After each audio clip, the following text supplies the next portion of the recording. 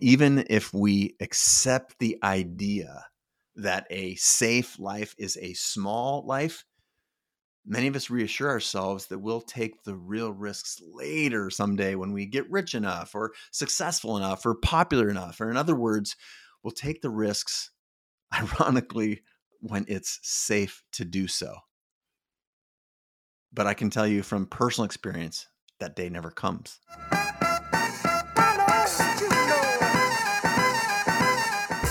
If you've been a long-time listener to this show, you've heard me say probably a lot of times, you can't stand out and fit in at the same time.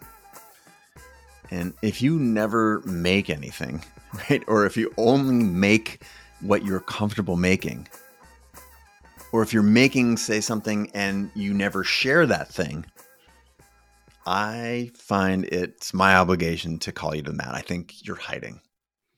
And once you start hiding, something bad happens. You stop growing. Part of you goes to sleep. And even as my own experience, when I reached what I thought was my creative zenith, it took an avalanche almost killing me while I was on assignment in Alaska. I literally almost died in an avalanche. And that was required to wake me up and reveal an even deeper level of what was possible for my creativity. I had to get really real with myself after I looked death in the eye. It sounds dramatic, but it was true. And so now I meet people who get stuck at a point where they are just living in this little comfortable bubble without realizing it. I feel so compelled to help, do whatever I can to wake them up. That's what this show is about today. And to take these risks, not just one time, but to take them over and over and over again, requires getting out of your head and tuning into your heart and into your gut.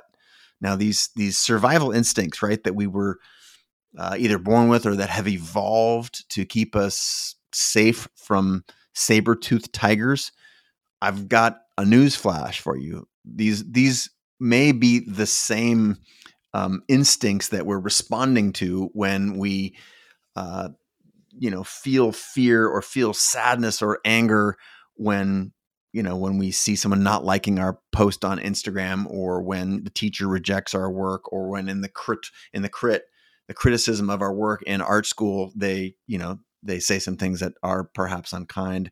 The internet tells you that you didn't do a good job, right? This is biologically wired inside of you. I do not want you to feel bad about this, but newsflash, right? Saber-toothed tigers are extinct. And that part of you, that biology that you was responding to these negative comments in art school or on the internet, you know what? That's not mortal danger. That is your biology's history looking back, thinking that comment on the internet is a saber-toothed tiger, but it's not. Our brains, this multi-million-year-old organ, it turns its attention to these things, and it may feel life-threatening to read that comment or to get up and speak in public, for example, or asking somebody out on a date.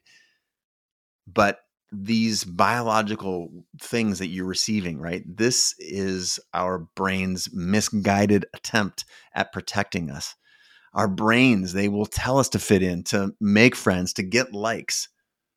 And yet, being your true, authentic, creative self, being an artist, actually means standing out. It means revealing yourself. It means being vulnerable to others. It means you being able to tell the difference between your biological wiring for the saber-toothed tiger on the horizon and all you did was put some new music out there, and not everybody has to like it. Art is truth, right? And the truth cuts both ways. Now, I hope that if you're listening to this show right now, watching it, that you agree with the idea that creativity is a core human function. I'm not sure why you're following me if you don't agree with that, but I don't want to spend time convincing you that creativity plays a fundamental role in our health and our well-being. And if we don't, rev this creative, this engine we have inside of us, that something inside is not neutral, right? Something inside withers if we're not actually exercising this part of ourselves. It's like not using the muscles of your physical body. Your body gets weak. The same is true with these creative muscles that we are endowed with at birth. Right? This is true both metaphorically and very practically. It's a use it or lose it type of thing. And this is true as it is with, muses and neurons, muscles, and the art that you're supposed to put out there in the world that's inside you right now.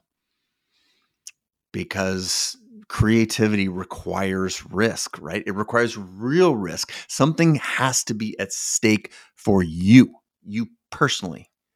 What you're doing has to matter. Mistakes should hurt.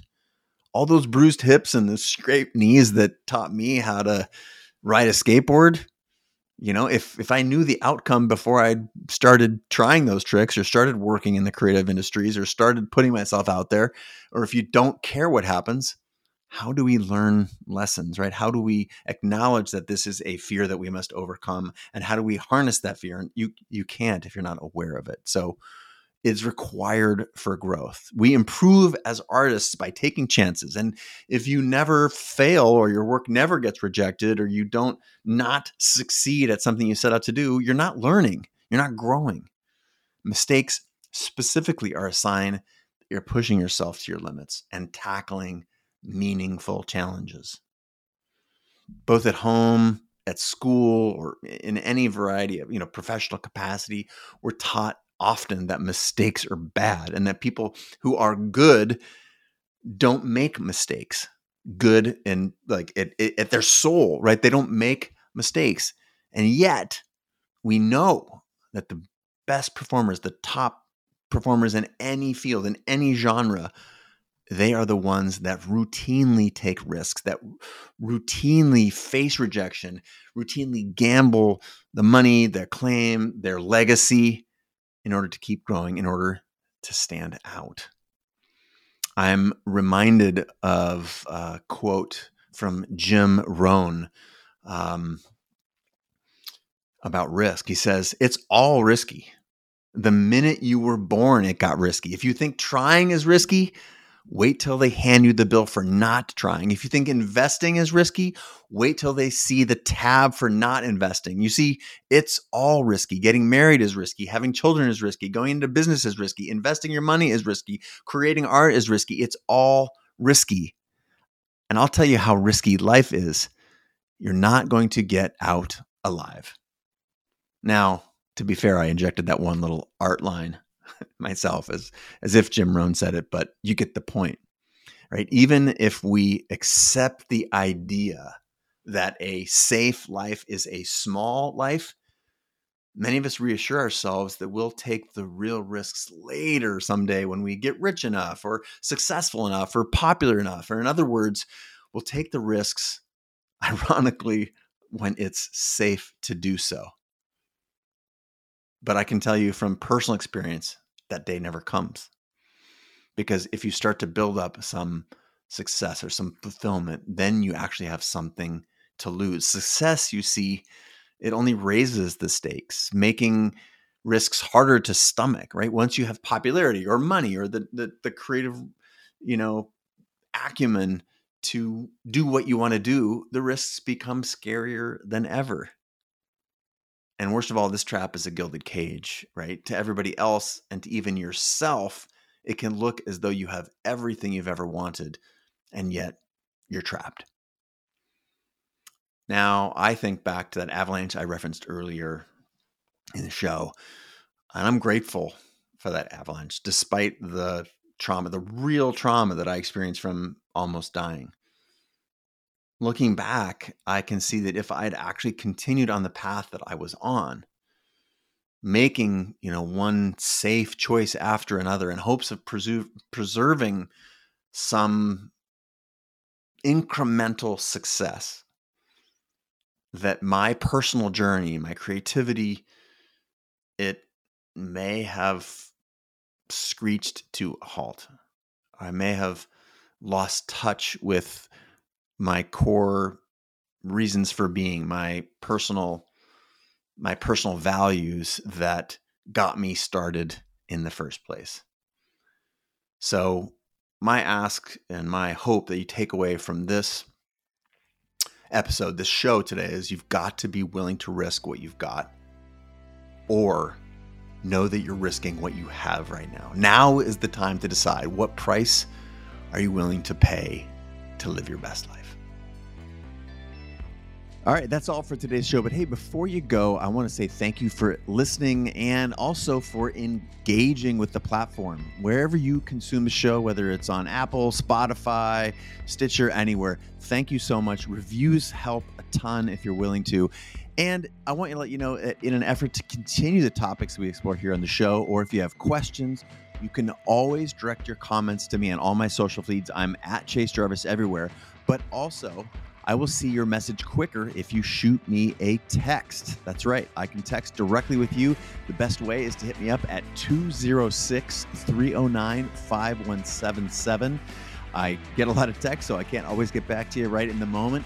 But trust me, those are my thumbs on the other end of the keyboard. So I want to say thanks so much, and I look forward to engaging with you soon.